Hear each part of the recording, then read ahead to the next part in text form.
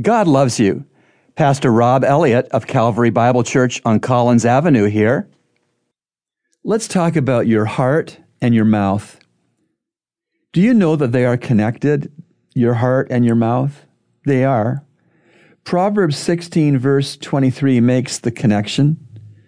The heart of the wise teaches his mouth and adds persuasiveness to his lips. When a person is wise in God's estimation, that person's heart teaches that person's mouth. That's amazing.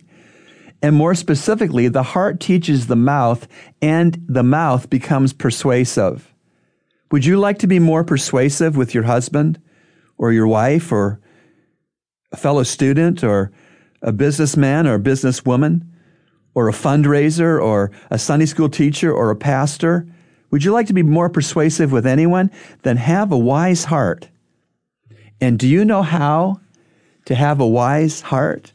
Proverbs 3, 5, and 6 tells us, "Trust in the Lord with all your heart, and do not lean on your own understandings. In all your ways acknowledge him, and he will make your paths straight." Your heart is connected to your mouth.